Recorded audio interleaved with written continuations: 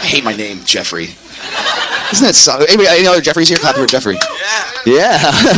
What a total Jeff, huh? Yeah. I'm kidding, man. Do you go by Jeff or Jeffrey? Depends. My mother's asked me it's Jeffrey. Hey, my mom always calls me Jeffrey, too. But now with the whole Dahmer and Epstein, and I'm like, man, let's go Jeff, Mama Bear. We got Goldblum, you know what I mean? Like, but there's no good Jeffreys. Jim, James, Tim. What's his name? I wrote it down. Jeff. Please welcome Jeffrey Lord. Oh, this is for the Jeffrey Lord show? Lord, really? I thought Jeffrey Lord was kind of like a real guy. How are you supposed to be a strong, thrilling, powerful warrior and lover with a name like this? It is like a weak ejaculation. Jeff. The Lord is the gatekeeper of all music in Fort Worth. Oh, Jeffrey. If you don't love the Lord, you're effing effed. Like, really? Is this the level that you sunk to, Lord? So I'm done with Jeffrey Lord. Hey. Happy New Year. Happy New Year. Welcome to the Funky Town Podcast. I am your host, Jeffrey Lord. All right. There are some good Jeffreys out there, just so you know. Happy New Year, everybody. It's a new episode of the Funky Town Podcast for the brand new year of 2024. The year of the Dragon. And so, just to let you know, at the beginning of the show, that little comedy bit was done by a dude named Jeff Acuri. He's one of my new favorite comics. He's great. He's on Facebook. You can look him up on Reels and stuff like that. He's really funny. Jeff A-C-U-R-I, I think. Maybe A-R-C-U. I think it's A-C-U-R-I. Jeff Acuri. Anyway, super funny stuff. So this is actually a redo of the intro. I did it. This is Monday morning. Getting ready to go to work here in a little bit. And last night I did the show with Joe Savage. Really excited to have Joe on. We have him the first of every year, the first podcast of the year. Kicks everything off, gets us in the right mood and the right mindset. Love having Joe on. And so this year was no different. Called him last night and talked to him. When I was talking to him, I was telling him, yeah, man, the first song we're going to do is Hello to the Light. He was like, yeah, you did that last year. And as soon as he said that, I was like, man, I did do that last year. I completely forgot. I knew that it sounded familiar. I don't know, man. It's off his new album, you know, and so I didn't realize that was a song that I played last year. But after sleeping on it and everything, I was like, man, I don't want to play a song that I played last year. So if you want to hear Hello to the Light, which is a great song, so great that I almost played it twice in a row, you can find it last year. You can also go to Apple, Spotify, Bandcamp, look for his new record, Disappearing Blues. The last track is Welcome to the Light. So if you want to know what you're missing this morning. But instead what we're going to do is we're going to play the opening track off of Disappearing Blues, and it is called Leave Me Alone, which I think is a good angsty mantra for 2024. Just leave me alone. So it's cool, man. To me, it's a different sound than what I'm used to hearing from Joe Savage. When this album, when I first hit play and it started off with these guitars and stuff, I was like, oh, this kind of feels like a little bit more of a rock and roll song than a country and western song. It had a little bit more of that, you know, rock to it or whatever, and I like it. First couple songs are that way, and then throughout the record it kind of comes back here and there, and so we talk about that and why it is that way coming up in the interview. So anyways, hope everybody had a good New Year's. Mine was fine. You know, we didn't really do anything. We just kind of stayed home, but hope you have your resolutions ready for the new year, and hope you're doing well, and I hope you're ready to start off another year of Funky Town podcasting, whatever we're doing over here, we're doing it. And so we got another year going. But I want you guys to get ready and get in the right mindset for Joe Savage, and let's get on with the show, listen to some of his music, and talk to him. It's always great to talk to Joe. He's very open, very candid, and it really is just a conversation between two friends. You know, it's really what it felt like, and I appreciate Joe for that. He's a good dude, and he writes great tunes, and I really enjoy talking to him every year. So the opening track off of Disappearing Blues is called Leave Me Alone, and that's what we're going to start off with. So check it out, and I will be back in just a few, and we'll kick it off with a Joe Savage this new year. All right. See you soon.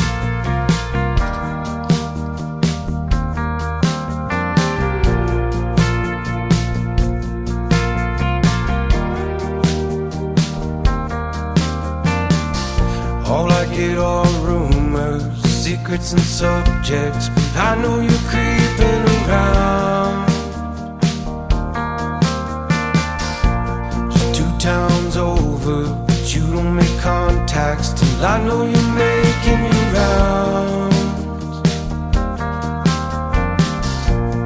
Looking for evidence to support your case, just so you can say I'm still a clown.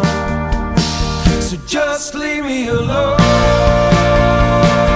I don't care about the how or where. If you think life's not fair, where you go when you don't give a fuck, because I know it's not home. So just leave me alone.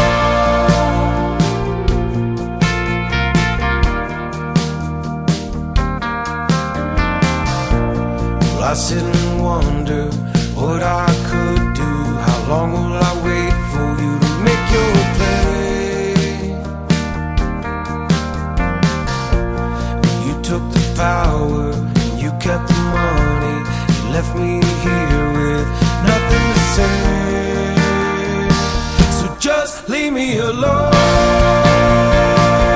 I don't care about the how or where. If you think life's not fair, where you go when you don't give a fuck, because I know it's not home. So just leave me alone. And I know that you won't second guess the things you've done. And I know that you won't hesitate to leave me on my own. So just leave me alone.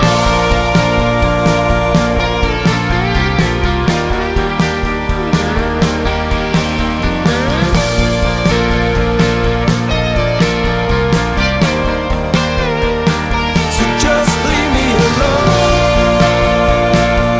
I don't care about the how or where. If you think life's not fair, where you go when you don't give a fuck, because I know it's not home.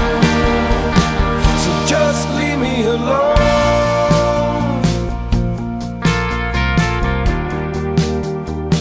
So just leave me alone.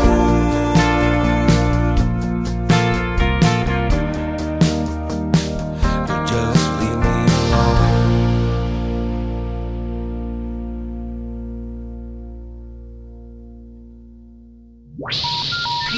Now it's time for our interview.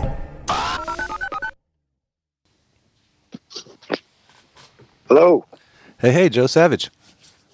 What's going on, Jeffrey? How you doing, man? Happy New Year. Happy New Year to you. Doing good. How are you doing? Pretty good. Did you have a good New Year?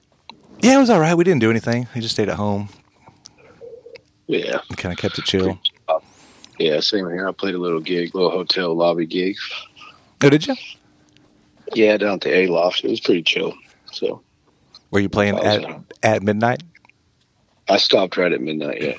Okay, so you don't play, I never know how to say it, Old Lang Syne or whatever? They had a champagne toast. I don't even know if Old Lang Syne would go over it very well. Maybe it probably would. They weren't drunk enough, though, I don't think. Was that what you're supposed to play on New Year's at midnight? I guess you are. I guess I've never done it, though. Oh, yeah. I mean, you should learn that song. I need to learn that. That'll be my resolution. All right. Yeah, I started, I don't have any resolutions, but just before the new year, I guess about 4 or 5 weeks ago, I started taking guitar lessons from Denver. Oh, badass, man. Yeah, so that'll be kind of like my resolution for the new year is to, I mean, I know how to play, but I just, man, I said this a few weeks ago, I was talking to somebody about playing the guitar. It's like I always wanted to use the guitar as a tool to get my lyrics across, you know?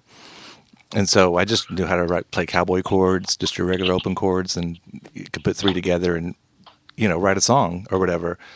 But now I want to play the guitar, you know what I mean? Like really play it, really understand what I'm doing, why I'm doing it. And so, and he's good at that. He knows all that theory stuff. Yeah, that's a good journey. I mean, if you can get in the habit of playing regularly, I mean, I'm lucky that I get paid to play regularly, so it keeps me fresh. Mm-hmm. But just playing regularly, kind of the craft takes over. You know, you just start to learn more and more. I feel like it can be a lifelong journey that, you know, brings me a lot of joy, and I think it will continue. I think I have a lot of growing myself to do, and you know, different lessons to learn through the guitar. So I'm excited for you to embark seriously on that journey. It's awesome. And I've played forever, but there's, you know, times where I'll just put it in the closet and won't play for, you know, or it could be hanging on the wall and I see it every day, but I just won't even touch it for, you know, months. And, trust me, I know about that. I mean, I sometimes I don't take my guitar out of the case at home for weeks. You know, I just take it out when I get to the gig. So yeah, I get that. Yeah, but it's also because I think it's your job. I think that would, you know, maybe it's not so much fun as it used to be, just sitting at home on the couch playing because you're so used to playing because you have to play so much. So you're like, I don't want to play. I just don't want to play. You know, I don't want to work.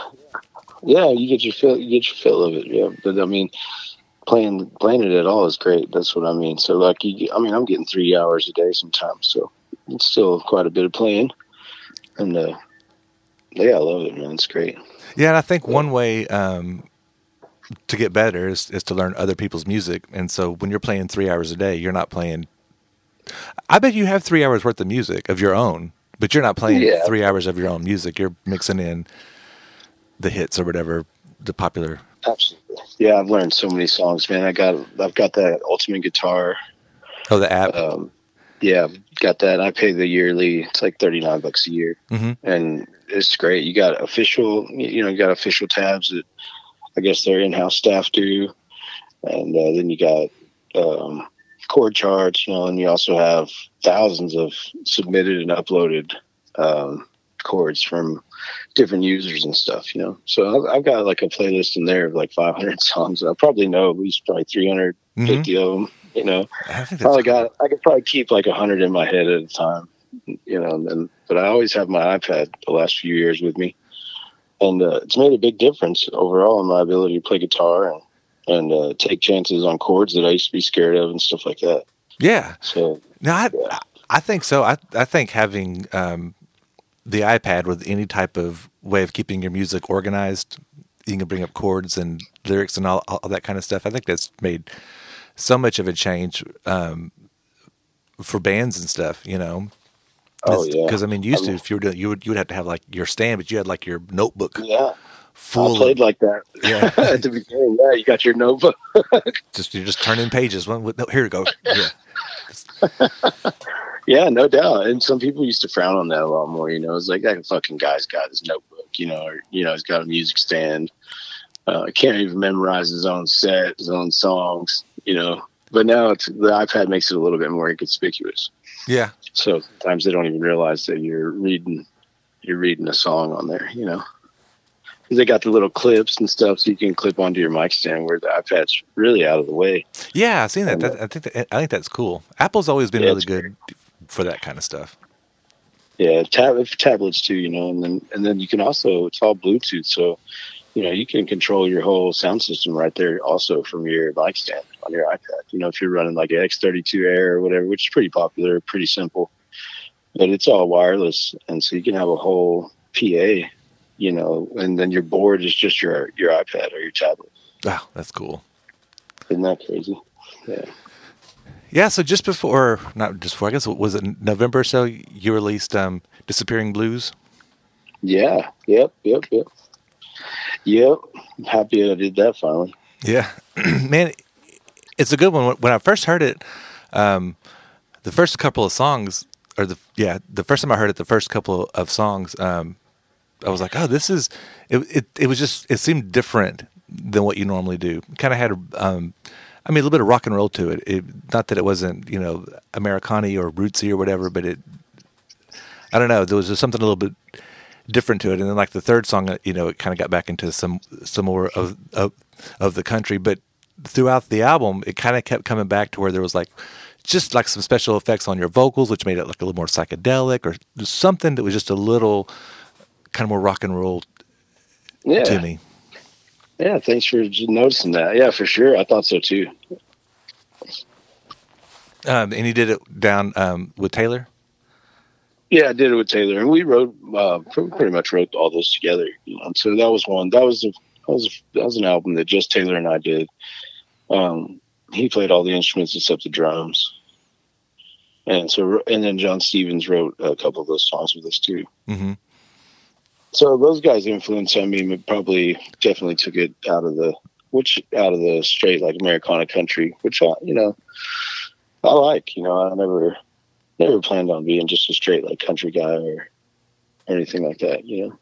Yeah, no, there's that. It's that way with like rock music as well, where you can go into like kind of a psychedelic album or go into a blues album or go into these different styles of rock and roll. There's different styles of country, roots rock, Americana, there's country and Western, Yeah. I mean, it really is like Western music that's different than country music, Yeah, I'd say that album's pretty Westerny, but it also, it has some like, pop or rock or alternative kind of feel to it, especially, those first two songs, like you said, Leave Me Alone. Mm-hmm. It's kind of like Foo Fighter-esque, but like Chris Isaac kind of. Yeah, no, it definitely has like a rock feel. It's like, oh, okay, it was a good opening song. Yeah. Yes, I mean, I really like that stuff, and I like the sound. And then the second one, Nice Guy, Taylor and I worked on that one pretty extensively together. And I like all the instrumentation that he came up with, giving him the reins to just do everything has been great. So once I just laid down the guitar, I went down there, and some of those songs I had pretty much written, but like I said, the co-writes were there, and then we cut them to the click track with just the guitar, the acoustic guitar, and then I sing the vocals. And that when we did that, we hashed out a lot of stuff and even rewrote parts of the songs, and then hired the drummer Chris Mead. He comes over from Austin, and he just lays down the drums, and then it was in Taylor's hands after that. So it's great that Taylor was passionate about those songs, and we got to work so closely together on this album. It's the first one that he had a part in writing the lyrics and the melodies and stuff also. So I think maybe he felt more involved, and he's a rocker, So, yeah. No, that explains why it had a little, it had a different feel. It still felt like your album, but there was more to it. There's something different to it. Yeah, there was a different element to it, and that's what it was. Yeah, I think that's cool. I'm glad that that's coming through. And I think I want to be way more versatile than it's there's been such a pressure to be super country, just being in the South, but in the last few years also how many people have made it out,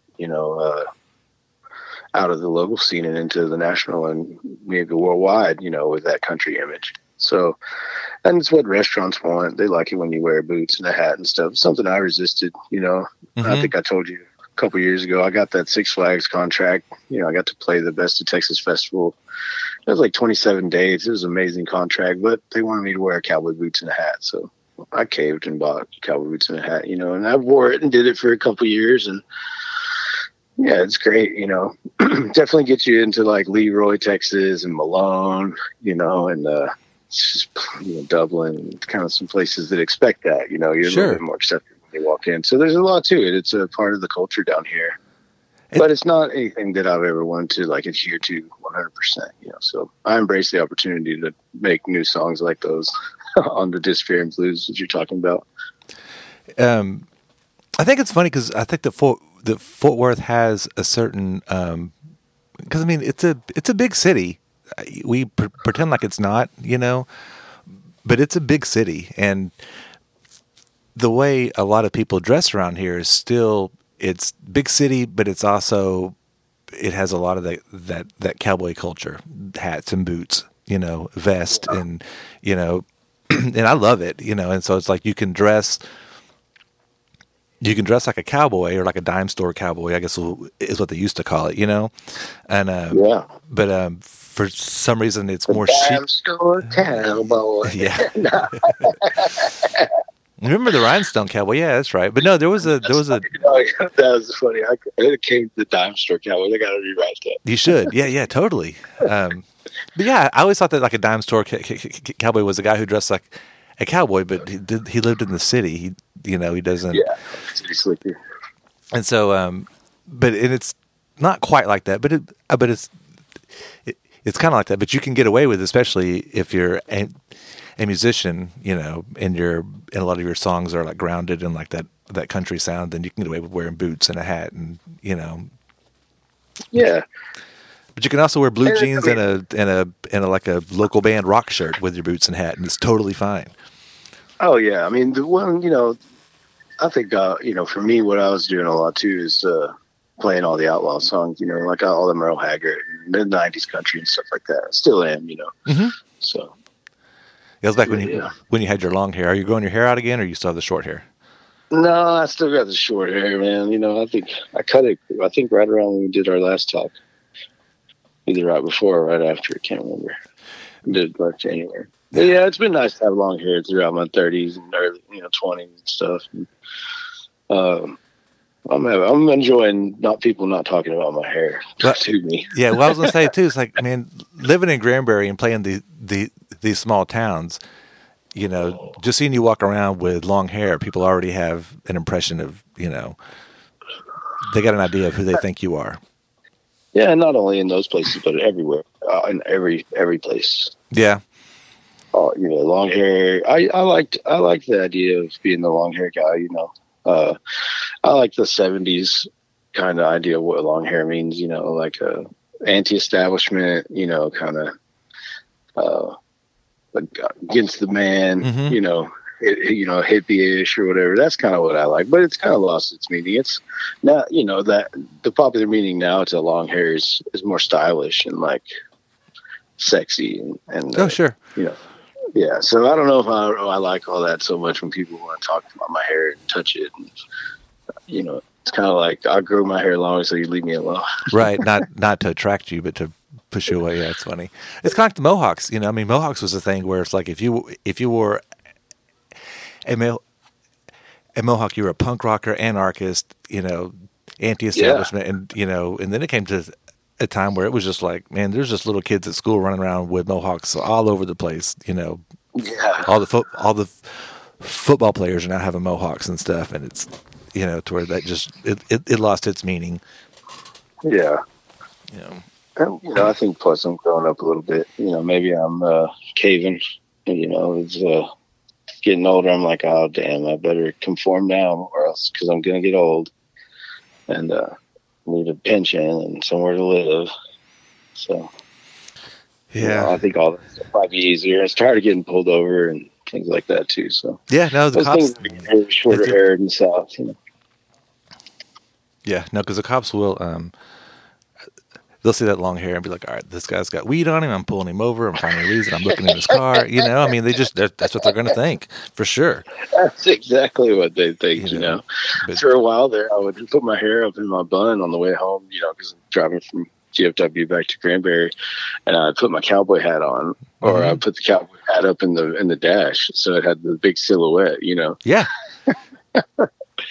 Anything to help the cause, you know, just to have a safe passage. There was a clip of Larry David from Curb Your Enthusiasm where he's driving, and I think he cuts off some bikers, and they're all mad at him or whatever, and they're all chasing after him. And for some reason, I don't know, because I didn't see the whole show, but he had a MAGA hat. MAGA hat. Yeah, and he puts it on, and they're all like, "Oh, okay, fine." He's like, then he starts using it as a deterrent to get people away from him. That's funny, man. The hat makes the man, right? Yeah, right. You know. So yeah, I mean, a cop pulls you over and you got a mustache and short hair and a cowboy hat. You know, they're going to treat you differently in Texas than if you're sitting over there with long hair and, you know. Oh yeah, your dirty T-shirt. Nice. And, so. It's absolutely true. I mean, I've lived it. You know, I think and you know, playing the game. Playing the costume, you know, I've made more money than I ever have, you know, so there's that too, you know. I mean, at some point, I really like playing music, and I found a better compromise right now to like the look, things like that. I just like looking like a normal person, you know. I don't want to dress up too much, you know. If I were playing bigger stages, I might like consider with a little bit better wardrobe or something. But Dude, and I'm not I going would. out to this Man. as much anymore. Yeah. I'd wear the old school 60s, 70s nudie suits, the big Western jackets and stuff, you know? Yeah, Dude, yeah. I would totally be Rhinestone Cowboy. I would, man. Come out there. All those lights would be hitting me, shining off my suit. Bam, all these lights shining off me. My big old guitar. I would totally be that. I think I don't know. somebody needs to bring that back.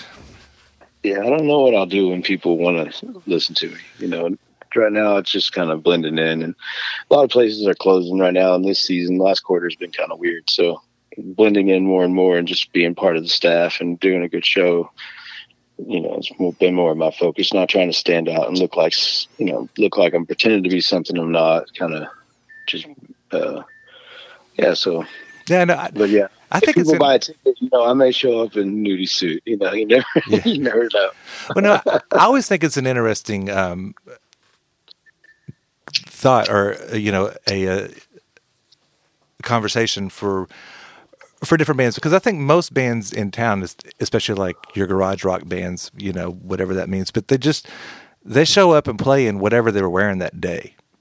Yeah, I mean, yeah, they sure. may take some time, and I have these certain shirts that I wear when I play, but they're not much different than what they would normally wear.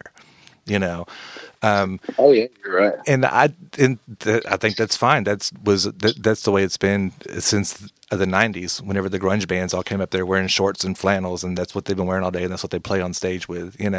But there used to be a time when people would dress up and go on stage.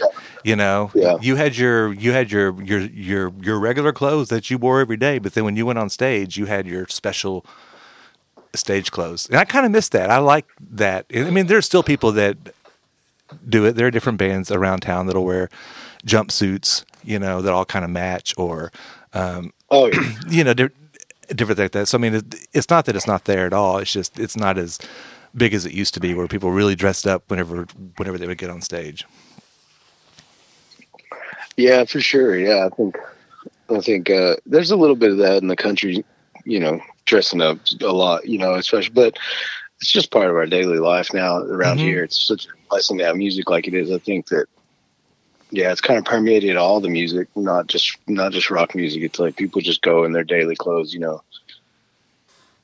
and, but yeah, I remember my stepdad used to tell me all the time, he's like, you need to have your stage outfit and change. And if you got to change in the bathroom, then change in the bathroom. And yeah. I'm like, I don't know about that. I mean, I don't think you have to, but I mean, I think I would. I think that's the route I would go. I think I would always dress a little nicer, or a little more flashy, or a little more, rock and roll, or a little more country, whatever it is, than I normally would. Yeah. When I'm on stage. But that's me. That's not most people.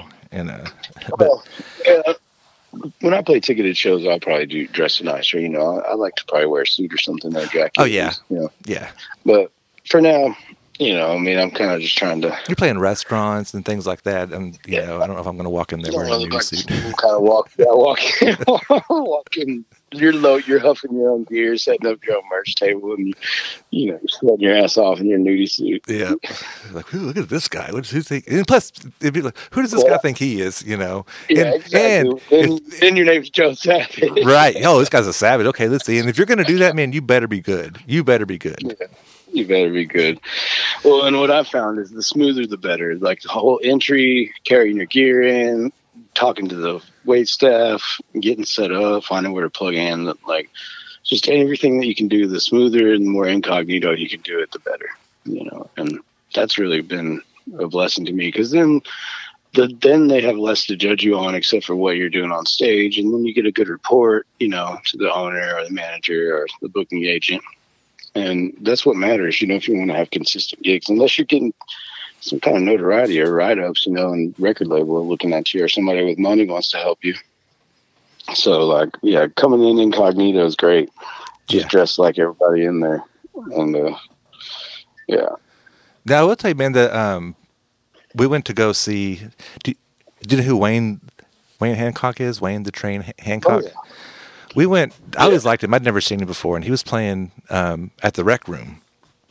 So this how long ago that was, and well, as a matter of fact, Diana was pregnant with Zoe, so it's been at least And she's 19, so it's probably 20 years ago, man. That's crazy. But anyways, we get there, and we're at the rec room, and there's maybe like 15 people there. There's not hardly anybody there. And we're sitting there, and this guy comes out on stage, and he's tall, and he's got like the really cool Western shirt on, and he just looks, and I'm like, I bet that's Wayne. I was like, nope, that's the bass player. And then this other guy comes out, and he's all dressed all in, like, I bet that's Wayne. I was like, nope, that's the drummer. And this short little guy walks out wearing like khakis and like a Hawaiian shirt. He picked up an acoustic guitar and starts playing. I'm like, Dad, that's Wayne Hancock. I wouldn't have guessed it in a million. It's just he did not look like anything like I thought he was going to look. And his band was all kind of dressed up in kind of a country thing, but he was just wearing. He was wearing like a red Hawaiian shirt. I was just like, that's so funny. And he was singing, like this is really great country stuff. So you don't have to, do anything as far as it's your music that's going to carry you there. It's not what you look like or what you dress like or anything. It can help you maybe, but ultimately it's going to be the product that's coming off of you or whatever.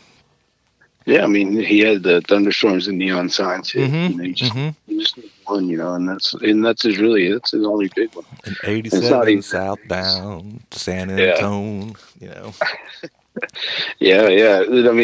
Once you get a hit, you can do whatever you want. If people listen to your music and you can sell it, you can sell a seat.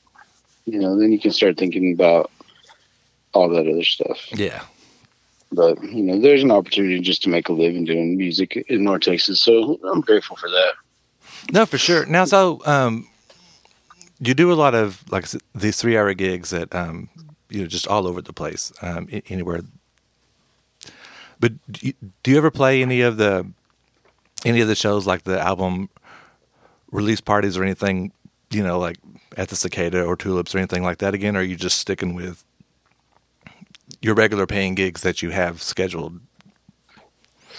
Man, yeah. No, I used to do that stuff. I haven't done it. I'm kind of at a loss for what to do with the music. So I don't really know where to do a release show. And, I don't want to take the chance to, like hurt any kind of like bit of standing I might have as an act in town that's worth looking, by trying to do an album release show, then having nobody show up, and so that's until I've just kind of been thinking until someone asks me to do something like that, or until I have a hit, like maybe a song with a few 100,000 streams and some kind of attention.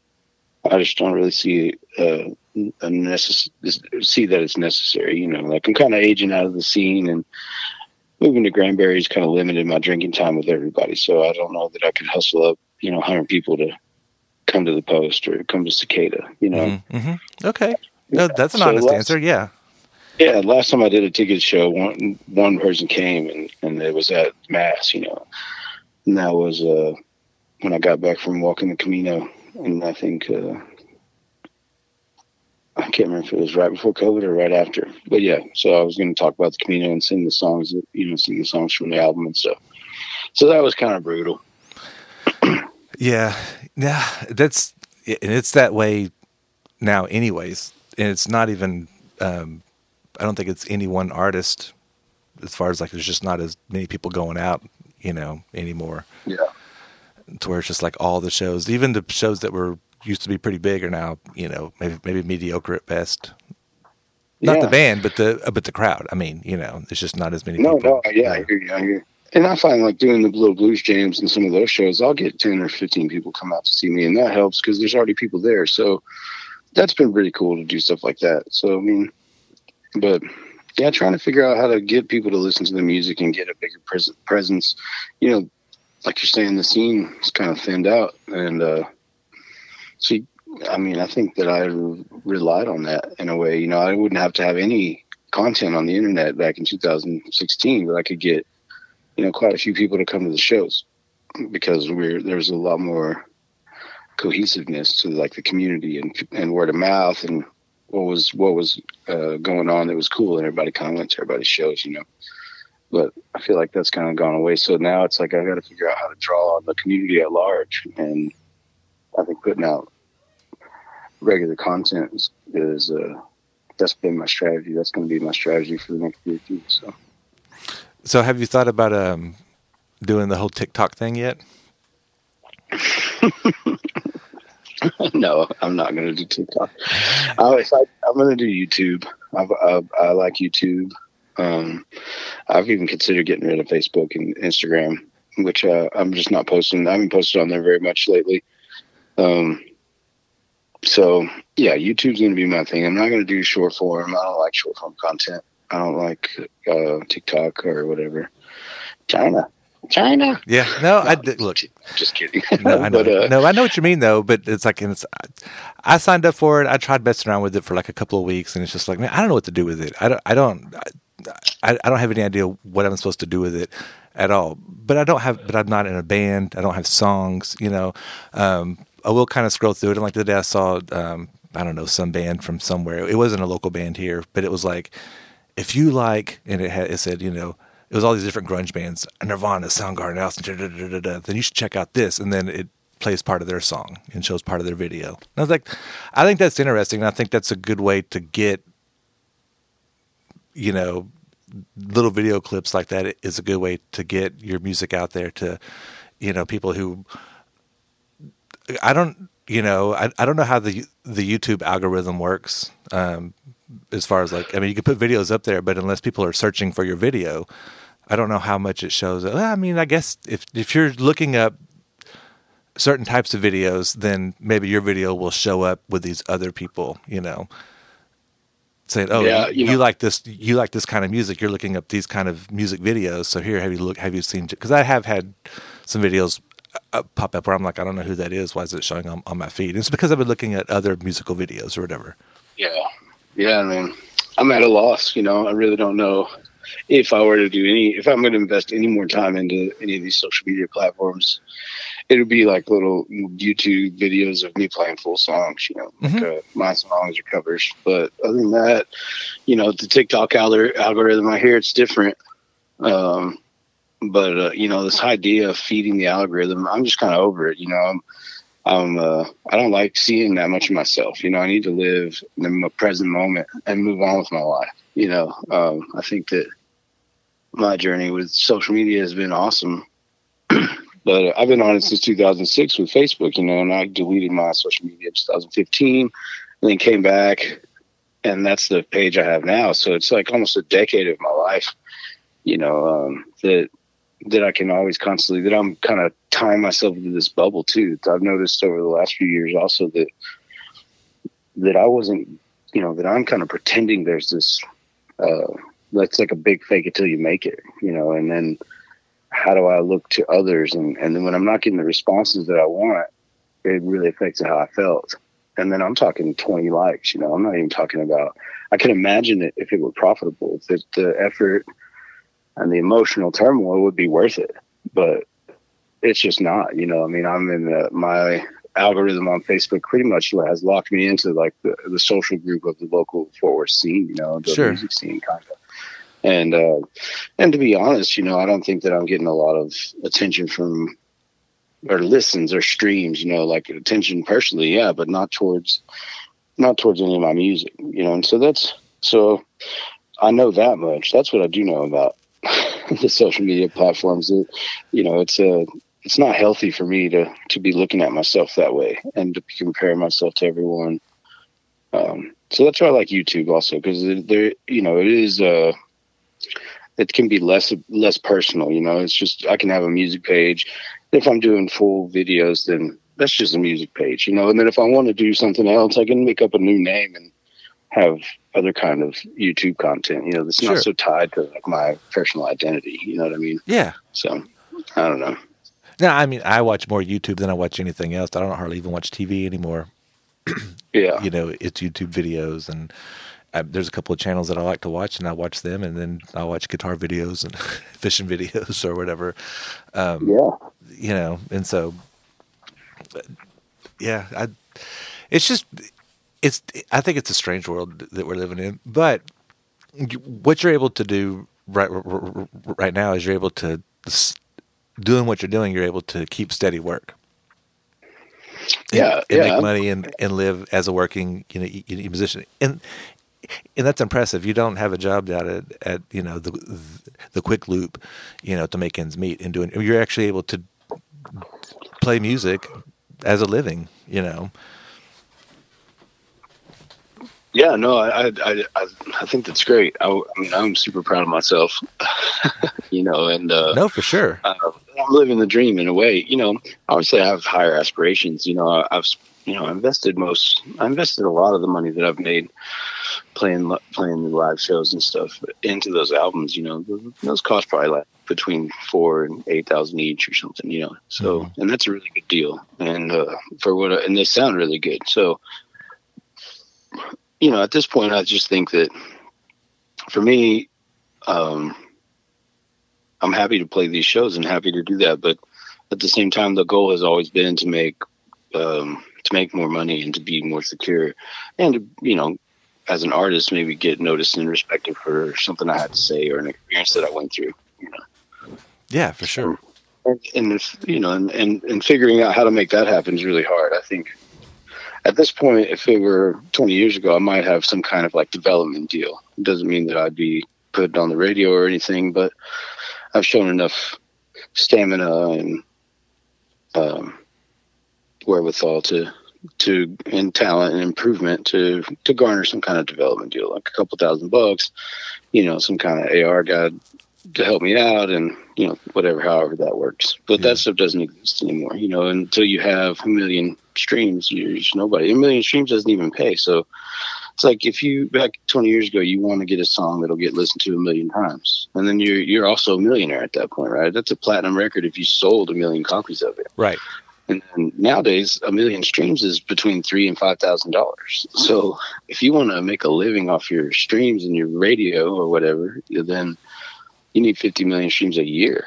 So, like, but I don't think people are trying to make. I mean, maybe the huge bands can make money off of it, but I think most people, when they get to a certain amount of streams where you can make, you know, where you have millions of streams or whatever, then you're able to tour, and people are going to come see you play. When they come see you play, then you can sell T-shirts and hoodies and all these kinds of stuff. And I think they make a lot of their money on merchandise sales and album sales, playing shows, you know. Even on a small level, even, you know, like those little festivals and stuff where you're just a side stage or whatever. Yeah. Yeah. And, you know, I think that's not what I wanted to do when I got into this. Yeah, I know. You know what I mean? So that just might be where I'm at. It's like, okay, I've gotten this far, and still awesome, super grateful. But then I look around and it's like, oh yeah, this isn't really what I wanted. I wanted to be like Dean Dillon or Bob Dylan or Chris Christopherson, you know, like, still do, you know, I mean, but then even if I can be a songwriter like that, where other people are doing my songs, there's no money in royalties, you know, so then that just means that I'm looking at the next 20 years, you know, if I got some shitball deal to go on the road, you know, now I'm living out of a van again. I'm 40. Mm-hmm. And I'm trying to fucking wrangle some 20-year-old band members around the country with me for 100 or something in the 90s. You know what I mean? Sure. That's not in my card. That sounds terrible. It does sound terrible, yeah. But I guess a lot of people are doing that, and that's what a lot of the guys that made it out of here did, you know. So I'm happy where I'm at. I love what I'm doing, you know, and I got to figure out how to get a better audience with the content that I'm making. Because if one of my songs that I put out gets popular, well, then all of a sudden I don't have to play restaurants anymore. You know, I can do 2 or 3 shows a month and sell tickets for $50 each, you know, 2,000 tickets or something. Sure. Go to like 4 or 5 places around the state, and then, you know, 20 places around the country a year. That's doable, you know, if people are coming and buying 2,000 tickets, you know, so that's something to think about. But you got to get that hit first. People got to be listening to what you're doing. I don't think I can make it to that level through the restaurants. The restaurants are great because I love music, mm-hmm. and I like making money, but I don't like having a boss. But I don't see the local gigs, even playing like a ticketed show at Lola's or The Post or Cicada. There's not going to be anybody in there that's going to, you know, give me a management deal or put me on the road, opening up for Turnpike Troubadours. You know, those connections are made by creating interest in your songs, by having a fan base online. So. Yeah, it's got to be tough, man. Now, you could if you're playing at a fancy enough restaurant, maybe you're playing and there's some record people in town eating lunch going, hey, wait a second. Oh, yeah. No, that's always on my mind. Yeah. You never, I mean, even at some barbecue joints or catfish, places or whatever, I mean, you never know who you're singing to. That's for sure. You never know. Yeah. You never know. But, all right, man. So when I opened up the show, I played the last track off Disappearing Blues, Hello to the Light. Oh, yeah, cool. Yeah. So that's the one we talked about last year. I thought so. I was like, we talked about this one before. This isn't, but I think it's a good song to open the year up with. Yeah, that's the single that I put out at the beginning of last year from the album. And then the one I wanted to close with. So this is what I was going to tell you earlier. So I got up this morning. I was like, okay, so I'm going to call Joe tonight. I want to listen to his this album again to kind of refresh it. And so I pull up my Apple Music. I'm like, oh, there's a new. I don't think it's new, but at least it's new on Apple. The what's it called? Fort Worth Sounds or Sounds Like Fort Worth? Sounds Like Fort Worth. Yeah, it's new. I mean, it's brand new. Okay, so it is brand new. Yeah. Because like when you go on Bandcamp and look at it, it says it came out like in May or something. Yes. So it's came out. Those two came out. I just put them out on Bandcamp to like soft release. That's how I've been figuring out that I have no real followers, like maybe 5 that listen to it. So that was good information. It's like put it out on Bandcamp, tell everybody that I put it out on Bandcamp, and then see those metrics right away instead of releasing it on 100 platforms and trying to get the information from each little login to my artist, login site app to, and then trying to figure out what's going on. You know what I mean? Because there is because Bandcamp doesn't have like an algorithm. As far as I know, it's like if you want to listen to something on Bandcamp, you go look it up and you listen to that person. Maybe there's a bit of streaming going on. I don't know. I think it's just like through tag. I always go through tags. So whenever a band has tags below it, they'll and so they always put Fort Worth in there, and so I'll hit that, and then it'll take me to other Fort Worth bands that put that tag in there. That's the only way that I've been able to, because you can't search just the city. You have to go through the tags or whatever. And so I think that people may use that too as well for like blues rock or psychedelic or avant-garde or whatever. They'll use those tags, surf rock, and see what other surf rock bands are out there. Yeah. Yeah. So that's how I like Bandcamp. It's kind of a place that I can keep everything and not have to, it's not as like prominent as putting it through a distribution company, or whatever. I don't make any money on Bandcamp or anything, but people buy stuff so I can make money. But yeah, I mean, I'd worked so much in the last few years that I did those, I did four projects and I didn't know how to get them out. I had some expectations of like maybe meeting management through some of the contacts and some of the people that I worked on those albums with, but none of those things happened, so then I'm sitting here with, all these songs and I'm really proud of them. And then what do I do with them? I can keep them and keep thinking, when these come out, I'm going to be super famous. This is going to happen. I'm going to get rich, or I can put them out and see what happens, So I kind of streamed them out. I tried to do that walk 2 years ago and release singles while I was walking and create attention around doing the walk and hoping that attention would go to the music and sharing the music with everybody I met on the walk around the world, Those strategies haven't really paid off, so then I have those Sounds Like Fort Worth and the Disappearing Blues both ready to go. And, so I just put them on Bandcamp to see how many people were actually listening that I personally invited to listen, or that wasn't like super checking up on anyone individually, but like how many people are checking this out? That's the question, And then, but then I do want to put it out on the larger platforms, and maybe the algorithm will do something, and maybe having them available is part of what needs to happen for me, so that's why they're out there. And now I don't have any content to release. I'm finishing up another album with Taylor, but I still got to master it. So I do have something to release in 2024, but I'm not like sitting on a bunch of stuff. And artistically, that feels good. Oh, yeah. You kind of got it all out. Yeah. And I was happy to see it. I was like, oh, here's a new one. I was like, I don't think I've heard this one. So I took my dog for a walk and started playing it. And the first song, Ain't Nobody's Business, dude, is so great. It's like I love it so much. It's like, and you're really, huh?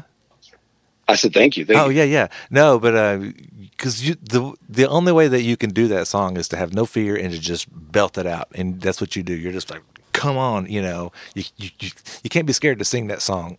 And I think you do really well. And I think the guitar in it is fantastic. I don't know who's playing the guitar.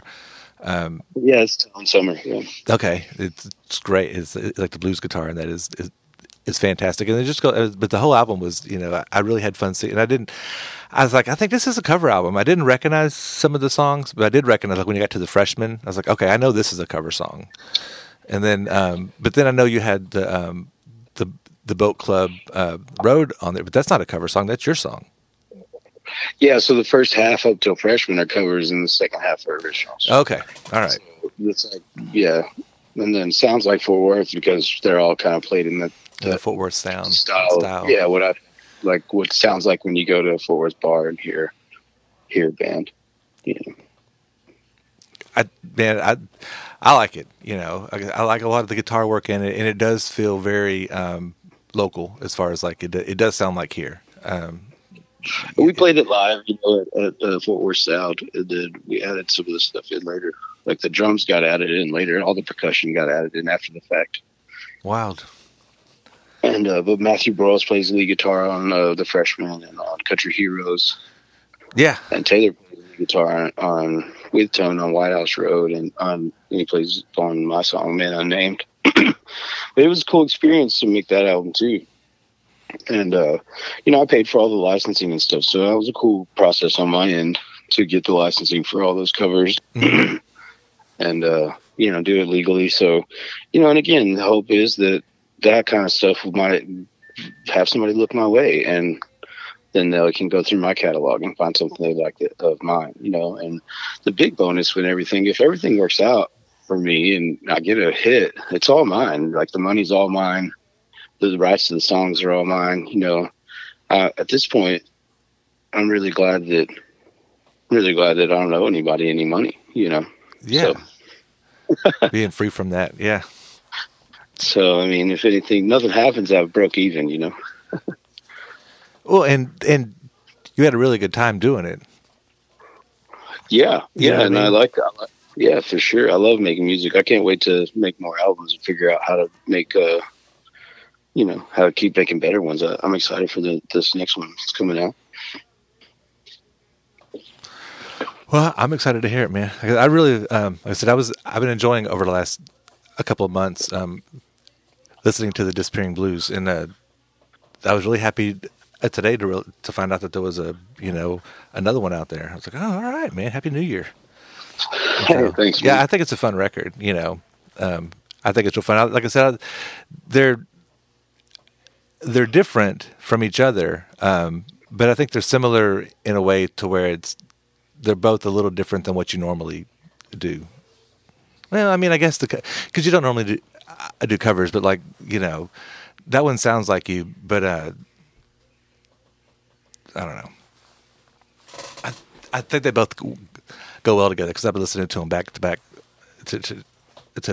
It's go well. Yeah.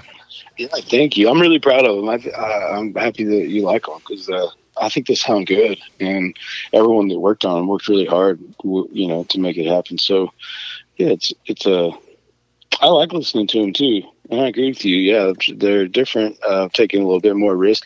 I was trying to showcase more what I do at my live shows too with Sounds Like Fort Worth. Mm-hmm. I play a little blues, I play some alternative, I play some covers, I do this and that. I got the low voice, I got the medium voice, then I've got some originals. I got some dark stuff. I've got some really lightweight stuff too, you know. So trying to showcase that stuff more. Yeah, I think that's cool, and I think that, like I said, I think that people will. Because I do, anyways. I'll look up songs on Apple Music.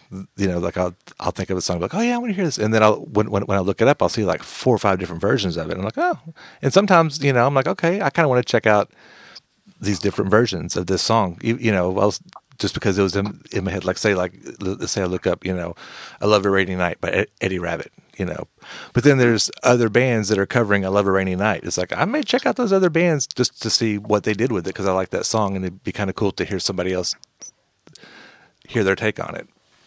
Yeah. So I think putting some covers out there could definitely bring some more attention to you. Yeah, I mean, I did the cover of "Turn the Page" and "Self-Esteem," the Offspring, and you know, those get listened to a lot. You know, my streams are great. You know, exponentially, everything looks wonderful. It's just not as far along as for me to feel super enthusiastic about it. You know, but like I'm doing, you know, 100 or 200 streams a week on each platform. So, or on the major ones, Spotify and iTunes. You know. Mm-hmm.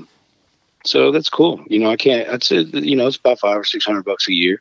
And, that's great. I mean, and take it back to 2016 when I put my first release out, you know, I was getting maybe 1 to 10 streams a week. You know what I mean? So, the equation looks great. Everything looks great. So it's just like waiting for the opportunity to strike, you know, waiting for something to go viral or some maven to find a song that they like and tell their people about it, you know. Yeah. Or end up in a TV show.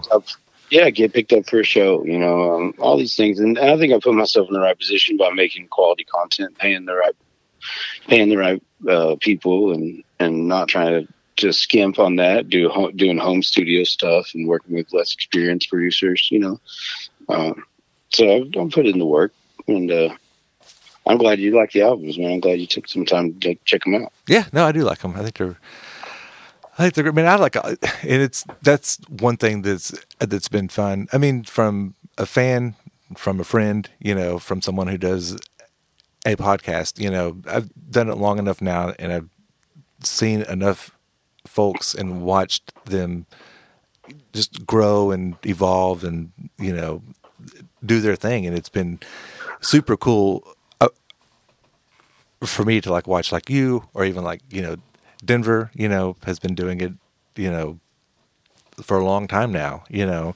Oh, yeah. And there's a few bands out there that are just keep on, you know, just putting out quality stuff, and it seems like it gets better, you know, every time. And I look forward to, you know, I look forward to not only your new stuff, but other people's new stuff as well, because I don't listen to a lot of mainstream music anymore, so I don't really know when the new, I don't know, whatever White Stripes record is coming out or whatever. I don't, you know, Foo Fighters or whatever. I don't know. I don't, you know, I have no idea. I can't even think of a relevant current band to even say, you know what I mean? Yeah. But I do get excited whenever I turn on my phone and it's like, oh, look, there's a new Joe Savage record. Oh, look, Jacob Furr just did something, or, you know, I mean, Motor Scooter's got a new song, or, you know, that's my, you know, that's what I used to do when I was younger. Only now it's all local stuff in there. And it's cool that I get to talk to all these people that make this music and ask them about it and stuff. Oh, yeah. And so I like it. If you do go viral and get big and all of a sudden, you know, you are on some kind of tour opening up for the Turnpike Troubadours or whatever, you know, it's like when the first of the year comes around, I'm still going to call you. Yeah. Man, I ain't got time to talk to you, Jeff. I'm hanging out with Leon. All right. Well, you know, and I, you know, I hope that, you know, I just hope that all this work we've all done together will pay off for everybody. You know, like something I really think about a lot is that maybe my little axis, my little graphs will cross at a point where I'm going viral, but still playing restaurants. And so, you know, my gigs at Fort Brewery or, you know, these places that I play all the time, a Loft Hotel, are suddenly standing room only. You know, it's like the craziest night they've ever had. Yeah. You know? Yeah. We don't get to see that a lot with our acts here. You get to see them when they're playing in places for one person, and then they're on TV and you never see them again, Yeah. which I think is unfortunate and kind of crazy. So maybe for me, it'll work out that I just go viral, and then I still don't have any kind of management. I still don't know what I'm doing. And then I go to my little restaurant gig, and there's all these people there. Like, why is everybody here tonight? You're like, they're here to see you, man. What? Me? What? I'm trying to be inconspicuous. Why are you playing covers, motherfucker? Play your songs. You're like, oh, shit, So, and then I think through that, like all these podcasts we've done, it's like if people want to get to know me, if I, do go viral or something, there's a lot out there. I've done a podcast with you every year for a while, or almost every year. And, I've got a lot of stuff written about me in the local scene, so there's a lot of stuff there that shows that people have been supporting me for a long time. And there's just no denying that, there's a good community here. And I hope to see a lot of the people who haven't risen up, a rising tide floats all boats, supposedly, or we're all too holy. I don't know, No, I've always hoped, look, I know that me doing a podcast on local music in, just in this one town isn't going to get a national audience or a worldwide audience. I can't imagine why somebody in Memphis would be like, yeah, I'm listening to the Funky Town podcast. You're listening to that show? They got some great bands in Fort Worth. You're right. But it would be cool if they did, and it would be really cool if, I got a podcast with Leon out there, and it doesn't have like thousands and thousands and thousands of listens. So people aren't really searching out old podcasts for him or whatever, but it would be cool if, somebody became big enough to where it's like they started looking at my show and going, wait, this guy's had on this person. And it's like, all of a sudden, I always wanted this town to become like Seattle was, where it's like a bunch of different bands come out of here. And they're like, oh, look at this podcast here interviewed like all those bands before they were big, and then all of a sudden my podcast becomes like part of a documentary or something. Oh yeah, I think a lot of us had that in mind. That's definitely, there was a really special time there, from like the Rec Room, the Black Dog days, up all the way through, kind of right before COVID. There was a really special time for the Fort Worth local scene and all the people that came out of that. Like even maybe a little bit pre the '90s with the Toadies and all that, and for sure. Yeah. So it's just, there's something here that's like been continuous for like 20 or 30 years. And I'm glad that I was a little part of it. It's like, being able to make my living as a musician, and then, dreaming that I'm going to be part of something like that. Either if it's like, I used to watch the Cellar documentary, and Randy Cates, this bass player that I used to hire, who's passed away now, but, he's in there talking about, being at the Cellar and what it was. And I was like, man, that's going to be cool if I can make a documentary, or somebody interviews me for their documentary about, the local Fort Worth scene and all the cool stuff that had happened, it'd be cool to talk about that or whatever, So, yeah, man, I agree with that vision. I see that too. And yeah, and maybe it's still on the books, you never know. We just got to keep the little fire burning. Even if it's starting to go out, just kind of keep those embers going, and we can build it back up again. Yeah. Even if it goes out, we can reignite it somehow.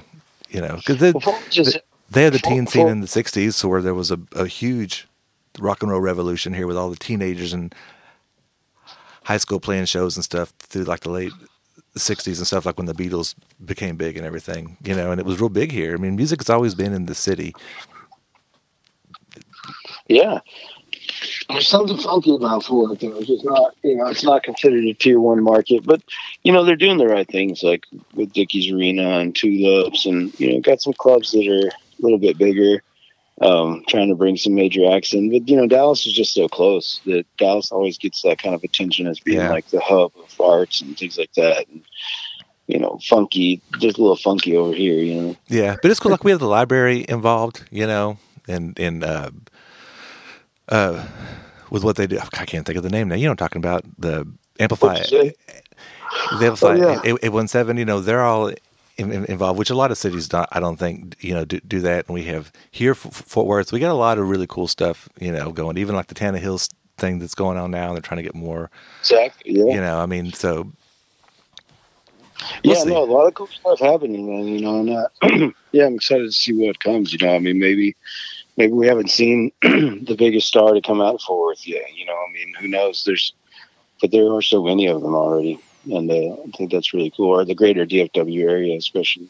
Yeah, no, man, I see a lot of bands where it's like, I know that most bands aren't going to be, you know, Bob Dylan or the Rolling Stones or the Beatles, or, I mean, you know what I mean? It's like, but there's so many more bands than those bands or whatever, to where it's like, there's so many bands that I see that are like, there's no reason that these songs shouldn't be on radio, national, worldwide, you know, radio, doing, you know, playing shows, and, you know, maybe you're not, you know, doing arenas with, you know, like 200,000 folks or whatever, but I mean, playing in front of 5,000, 6,000 people, 10,000 people. Some of these bands in town are better than some of the songs that I hear on the radio and some of the touring bands. I'm like, yeah, you know. You know, I think that part of the problem is that like vertical integration, you know, this kind of like monopoly of the market, and that level isn't profitable, you know, or isn't as profitable. It's not that it is profitable. I mean, people could, you're right. I think that, you know, plenty of people, there could be promoters and maybe management companies that focus just on, you know, the 500 to 2,000 seats, and then, you know, 2,500 to 5,000 seat venues, and then maybe up to 10,000 seats. You know, I mean, there's a lot of money to be made in that market. But when you talk about, you know, doing arenas where the pit, every seat in the pit is a $4,000 ticket or whatever it is, you know, and then all the other tickets are $400, and the goal and the kind of ideology and mission statement is, you know, this is a once in a lifetime experience for our client, you know, or for our customer. That's really what the market wants, that you go see your favorite artist once in your lifetime and you pay the maximum price to do that, and you're satisfied with it. It's not, you know, it's not something that you do all the time. You don't go to Dickey's Arena to see every act that comes through. And then, so that just makes all these other places obsolete. It's not worth it to have a place like Tulips, you know. I mean, I don't know. I hope they're doing well, but, you know, that's an independently owned place, but there's not like a large network of with like Live Nation. You know, I know that Tim Love is trying to work with Live Nation at Tannehill, you know. But is that going to work? I mean, I guess time will tell, you know. I don't know. I'm not an expert, or, you know, but that's a smaller club, you know, and I know that you make more money on the arenas than the big clubs. I mean, 20,000 tickets is way better than 5,000 tickets, you know. Yeah, no, you're probably right. Because I'm too old to even be in their market anymore. You know, I'm not their target group. But because I'm like, look, I'm not paying. There's bands that I want to see that I'm like, I'm not paying $300 to go see a band play. It is like, I don't care how great they are, you know. I don't have that money, you know. Same. But and what I want to tell people, and it's like, maybe just because young people don't care about this, but I'm like, but you can go, you know, and I've said this a ton. You can go down the street, see a local band, and if you like them, you can go to Spotify and download their album, get to know their album, go see them again. Probably 6 weeks later, maybe a month later, maybe 2 weeks later, you know, and you'll know some of the songs and be like, oh, yeah, you know what I mean? And you can go up to them and say, man, I really like this song. You can talk to them about their music. You can have this experience that you're never going to have with Taylor Swift. Yeah. You know, I think and so I would rather pay the $15, you know, and go see whoever play in town, you know, because I like their record and because I like their other songs, and go up to them afterwards and be like, man, it was so cool that you played this song. It's my favorite song on the record, and you guys played it, you know. Yeah. That's way more valuable to me than, you know, any of that other, you know. No, me too. And you know, from an artist perspective, the main battle that I have going on right now all the time is trying to cater to the people, the 1 or 2 or 5 or 10 people that came to see me, you know, and then at the same time keep the staff and the regular patrons all happy, and at the same time block out the fact that all those other people who didn't come to see me are fucking talking. Yeah. Like, yeah. You know, so it's hard to provide a really intimate experience with the 1 or 2 people that did come to see me, you know, and I think what you're hitting on there, is that's my battle. It's like there isn't really a spot for me to go. You know, I've been to some of the shows played shows at Lola's and some of the venues, you know, Poster, these places, and they're great. but the community also doesn't respond well. I mean, we're culturally, we don't sit quietly anymore as people, and, I know there are shows at the Post that are very quiet, and that is a very nice listening room. And there have been some shows like Fort Worth Live and even back in the day at Grotto and Cellar and things like that. You could get that listening room environment every so often. Yeah, but it's rare. But I find that it's more and more rare too, because culturally we just don't have that attention span to sit quietly and agree communally that we're going to sit in this room together and be quiet. We're also estranged from each other, it seems. And, I feel it in my personal life, just being drawn back into my phone, back into some kind of like imagined phantom appointment, that I have to get to, or some imagined task that I need to take care of. And I remember just, 10 or 15 years ago when I would go out somewhere, you go out, you meet up with your buddies, or you meet up with a group of people you're going to do an activity with, and you've committed to that activity for the evening, and you kind of accidentally give your full attention. I mean, you may daydream or have side conversations, but I find I have a hard time giving my full attention and full commitment to anything like that anymore. And since I'm conscious of it, I make an effort to be better at it.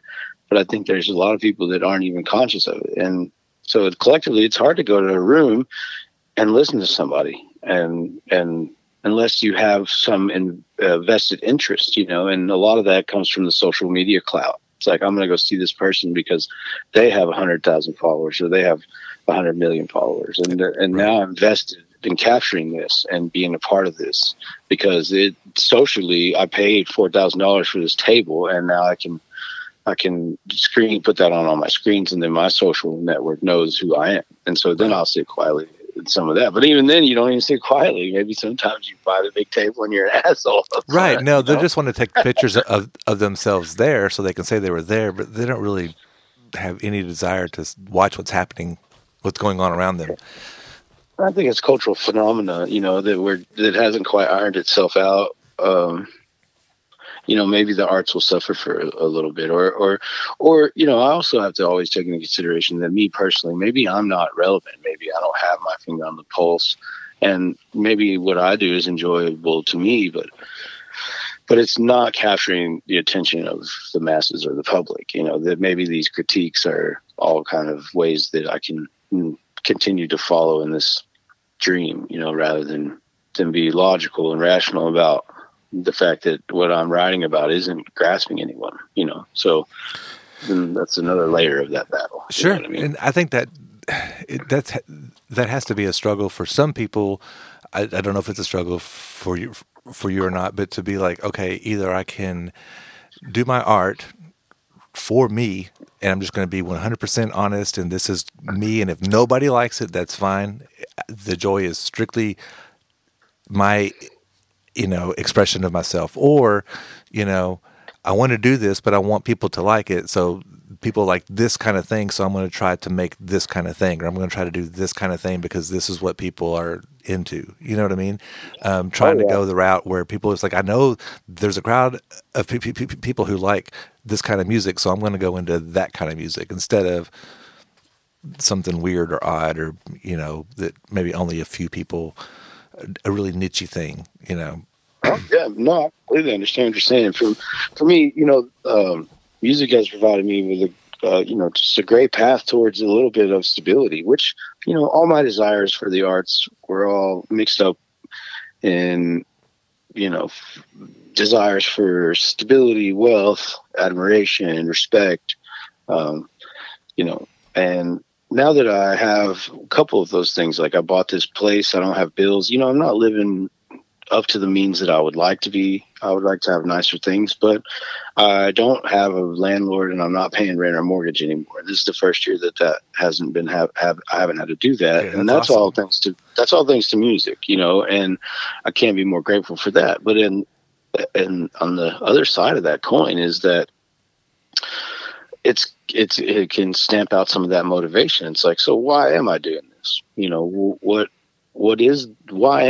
Why do I pursue art? Is it for enjoyment, or has it always been because of these external pressures. And then now eliminating just one of those external pressures, even though it was a quite strenuous one, you know, now I have a place to live. So I equate that with stability. You know, I have a stable place to start every day, and a place that I can't really lose, you know, no matter what happens.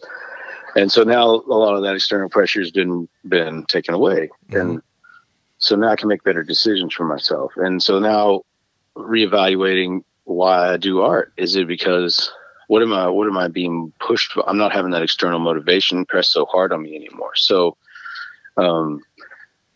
now the desire for fame and riches has also diminished. You know, it's like, okay, well, this is cool. What can I do from here now? Do I really need art as a vehicle to take me to my next place? Or was art just a nice vehicle to get me here? Because in the bounds of being an artist, there's a lot that I can ignore about who I am and about my situation and circumstances in life, you know. But now that I have a little bit of stability, it's afforded me a lot of opportunity this year to look at who I am and evaluate some of the decisions that I've made, you know. And then as an artist, you don't have to do that. You can say, well, I made that decision because of my art, you know, because I'm unwilling to compromise my vision. but maybe it's because you know, for me, I know that it was because I was unwilling to really take a look at myself, you know. So to say that I'm excited about what's to come with that kind of thinking would be an understatement. But at the same time, yeah, a lot of reevaluation. And I love playing guitar and I love singing. There's like an intrinsic value in that too that goes beyond like rational understanding for me.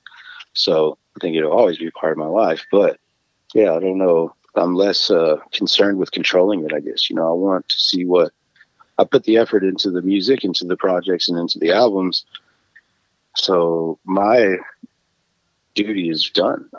I've done my part. I made the art. So now that if I don't have some extrinsic need to control every step of that so that I make sure I pay my rent on time so I'm not in the fucking street or something, so I don't lose all my equipment, you know, now I can just kind of sit back and be like, all right, that's out there. Let me see what happens organically. I'm not going to do anything. I made the art. If the art's worthy, then the ether will carry it. I believe in that. You know, I believe that things that are worthy and of interest to people, you'll find them. So if my art is that way, then it'll make it there. But I'm not so invested in controlling it, I guess, because, yeah, I don't know, because it brought me to a point of stability. So I don't know. It's kind of long-winded. No, man, I think that's amazing. I think that's a really good, I think it's a great outlook. And I think that was beautifully said. I think that's awesome. And I think it's uplifting. It's just positive, and it resonates. I don't know. I'm trying to say that it resonates with me is basically what I'm trying. I couldn't find the word that I wanted to say, but that's what I was trying to say.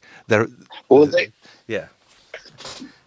Yeah, thanks. Well, and what you're saying about like choosing to, you know, doing things. So for me, it's like at the beginning, I was just I had this kind of a mask of an artist. You know, everything I do is for the art. So all the decisions I make are for art. And then once I started making a little bit of money and realized that I could make money on art, undefined, then the pressure to figure out what people wanted became stronger, but also more rewarding, you know? So like, I feel like my trajectory was one of like starting out, I'm only playing originals.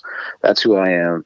Even if it's only for $250 a week, that's all I'm going to do to growing into something where it's like, okay, now I'm dressing just like a cowboy. I'm singing all the George Strait songs, you know, and then, but I'm making the, you know, $700 a day or something. That Six Flags contract was crazy, $700 a day. So that's a far cry from $250 a week.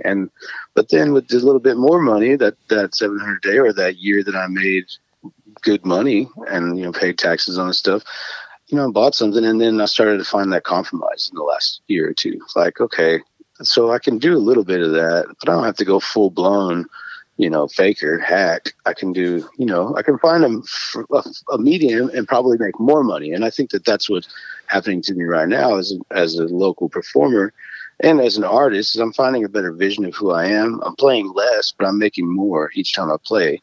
So that's good. That's a good thing. And if suddenly next year I'm playing 6 nights a week again, well, I think that the pay will has been raised on all those gigs, you know. But right now I'm playing 2 to 4 times a week instead of 6, but my pay is not suffering that much, you know. But I think it's because I'm not hacking it up, doing the fake parts of me. I'm trying to be myself, and then also bring in stuff that people like. I want to make people happy while I'm there. That's what music does for people. So if I can find that where I can be myself and provide a service, you know, that there's nothing wrong with that, I guess. No, you know what I mean? No, there's nothing wrong with it. That's what I would want to be. You know, I'd want to be more of myself than a character. But man, it's like there's like that. So like Larry the Cable Guy, you know, is not Larry the Cable Guy. That's just a bit. That right. he was like a radio guy, and he would do like bits, and that was like one of the bits. And that bit basically, before things went viral, went viral. And he would also do stand up. But every time he would go, everybody's like, you know, get her done or whatever. They would do that thing. And he's like, okay. So he's like, that's what they want. So he started to do it more and more. And the more he did it, the more people came. And people started paying attention to him. And it's like, okay, I got to be this guy. So he becomes Larry the Cable Guy. And then he becomes right up there with all the other country comics with Jeff Foxworthy and Ron White and all those guys. And Disney movies or whatever, Cars, Pixar, whatever it is, you know. I mean, he's a household name, and that's not, and it's like, man, good for him. I say, you know, if, you know, he found, you know, that was just and he doesn't have to be him all the time. He just has to be him, you know, whenever he has to be him. But most of the time, like I heard an interview with him where he was being himself, and he talked about, you know, the whole Larry the Cable Guy thing, because that's not who he is. That's just what he does for money, you know. That's his, and man, nothing wrong with that. I don't think so. I mean, Alice Cooper isn't Alice Cooper, you know. He's not that guy all the time. The problem is whenever you buy into it, like a Jim Morrison or whatever, and you're that all the time, and you end up killing yourself at 27, you know, because you can't be Jim Morrison 24/7. Yeah. You know. Yeah. I mean, I know that from experience too. I can't be what I was being in my 20s or in the early, you know, my West Side songwriter days. You know, there was a lot of drinking and staying up all night and no money and not taking care of ourselves, you know, or me. I wouldn't take care of myself, you know. So I couldn't imagine if I accidentally made it famous with that identity. Right. you know what I mean? Yeah. I hear what you're saying. Yeah, you can't, that stuff's not sustainable. So yeah, I think that, I'm grateful that music's brought me to where it has, you know, that it hadn't taken me on some kind of crazy darker road. You know what I mean? Yeah, no, man, I think it's awesome that, you know,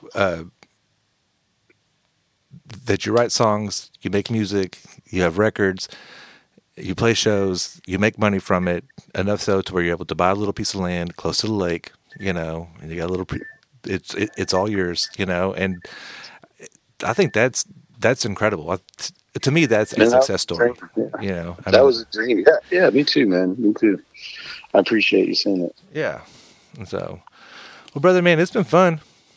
Yeah. You got it. So, when you come out with something in the new year, let me know. You know, maybe you can come on in a few months. So, I mean, we don't have to do it once a year, but I definitely do want to do it the first of the year. Oh yeah. Okay, cool. Yeah, well, if we do it again in the middle of the year, that's cool. I always appreciate hanging out on the podcast with you, man. Yeah, man. And then as I'm getting better, maybe I'll come out one day and we can sit there and play guitar together. Come on out, man. I'll show you Denver's great. Yeah, I'll show you some hot licks that Denver's teaching me. Yeah, Denver's badass, man. So yeah, no, he's fun, man. It's really cool and it's really patient. I didn't know, you know, I kind of told him what I wanted to do, which is kind of just I want to play like a finger picking country blues ragtime type stuff. Yeah. You know, and so, but he's like, okay, but he's starting me off with like, you know, how to build chords and how to do scales, and because I'm going to need all of that to be able to play those melodies and stuff. And so, but yeah, I mean, it's been fun, but it's been pretty theory intensive, but I'm getting better. I know how to play, you know, more scales and more positions. I know how to play more chords, and so, I'm not good at it yet, but I'm understanding it and being able to do it. And so, No, that's worth it. Well, I remember you came out and played my showcase once, didn't you? Yeah, I played. So, you already got some skills. But yeah, the theory is going to take you pretty far if you get that stuff down. Yeah, and I know lots of chords, and so it's just being able to do melodies and connect the chords with melodies and bass lines and all that kind of stuff. A little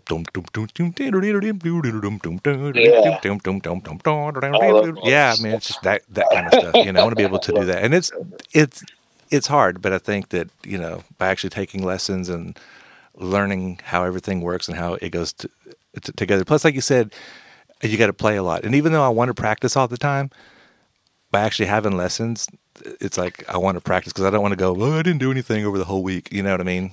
I don't want to practice once a week with them. You got to carve out the time. It's hard, man. Yeah. And so, but just a little bit here and there. Man, I work from home now. Oh, yeah. Oh, I didn't know that. Congratulations. So I sit here and I got a couple of screens and I got a phone, and so people call in or whatever. But I don't get a whole lot of calls, but I get a few, and I got to pay attention and stuff. But I have my guitar sitting right here, so I can kind of pick it up and fiddle with it for 2 or 3 minutes, then put it down, and then pick it up and fiddle with it for 2 or 3 minutes and put it down. Hey, that's not bad at all. Yeah, so that's kind of cool. Yeah, I love hearing that. That's great. Yeah. So, all right, man. Well, like I said, it was fun, and Happy New Year. Happy New Year to you too, man. Thanks a lot, Jeff. Appreciate you. Yeah, and I'm gonna try to come out and see you soon. You're always playing around somewhere, and so yeah, I got my calendar posted. JoeFandSavage.com. JoeFandSavage.com. Cool. And then they can find your stuff, like I said, at Bandcamp and Spotify, and yeah, all the links are right there on the website too. If you just want to go there and find them, or you can just search me. Yeah, I'll post a link. Search me in Google. There's still 3 other Joe Savages, 2 of which are dead. So see, you're the winner. Last man standing. There's still one more another guy. Then I think there's a young one now that's come up. He's newer. So you need to write a song about getting rid of the other Joe Savages. The real Joe Savage, please stand up. Kind of, but I'm more I get it, but I'm thinking more like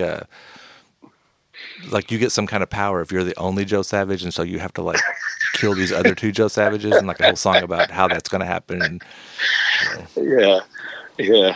Well, for now, just go to my website, stay off of Google. Yeah, Joe F and Savage.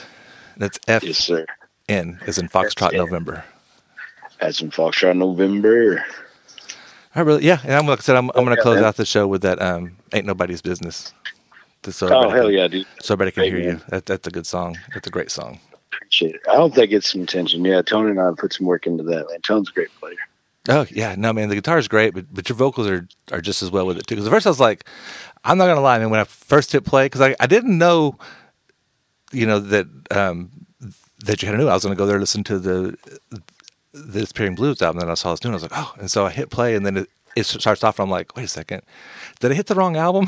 I was like, this isn't Joe Savage. Hold on, let me look at it again. Oh, no, this says Fort Worth Songs. There's not another Joe Savage with an album called Fort Worth Songs. This is Joe Savage. And I was like, oh, I can hear it. And then I could kind of hear it, but it really threw me off when you're just like, ain't nobody. You're just coming with it. I was like, yeah. It was awesome. Hell yeah. But yeah, for a second there, I had to question. I was like, is that the Joe Savage I know? Is that some different Joe Savage? One of the younger Joe Savage. Well, good. That's awesome. Oh, there's another Joe Savage also in the blues, and he spells his name Joe Savidge. Oh, weird. Yeah, that's a new one I just found recently. So, Savage. Weird. Man, thanks for the compliments, brother. I appreciate you checking out the music. Yeah, man. No, it's always fun. I like talking to you. So, yeah. All right, brother. I'll play a song. I will talk to you hopefully soon. Okay, bro. All right, man. Take it easy. Bye. Bye.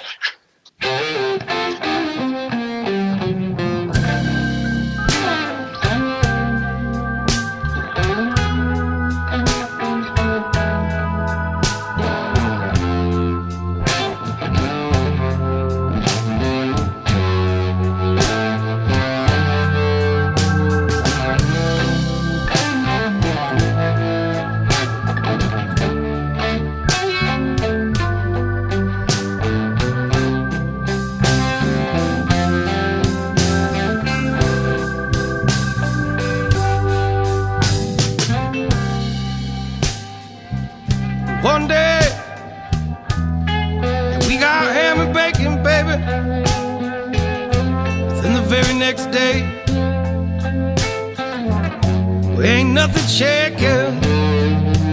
Oh, it ain't nobody's business. Oh no, ain't nobody's business what we do.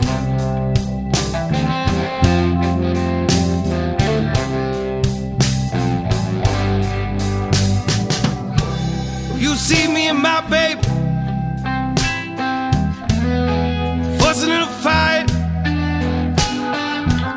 but then you look again and everything is okay. I love you, it's alright, baby. Well, it ain't nobody's business, oh no, ain't nobody's business what we do.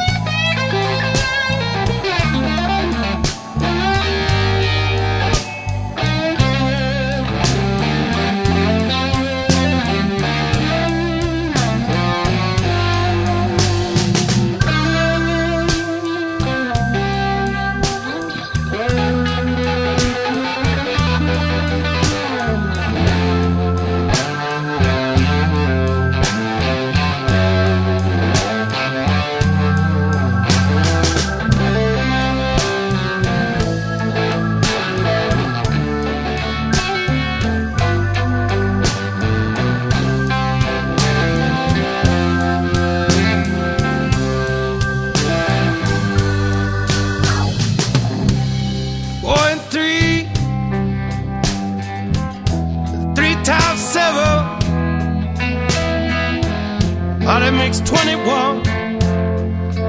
And I love you, baby. Yes, I do. Just because. And it ain't nobody's business. Oh, no. Ain't nobody's business what we do.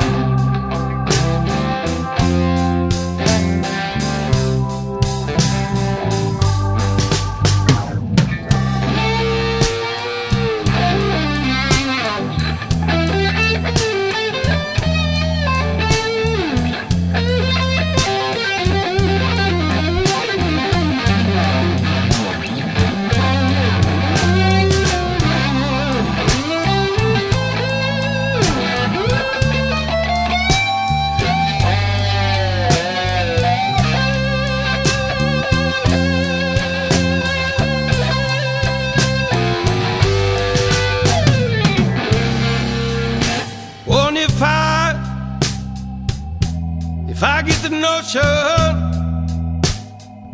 I go down to Galveston Beach, take off all my clothes and disappear in that great big old ocean, baby. And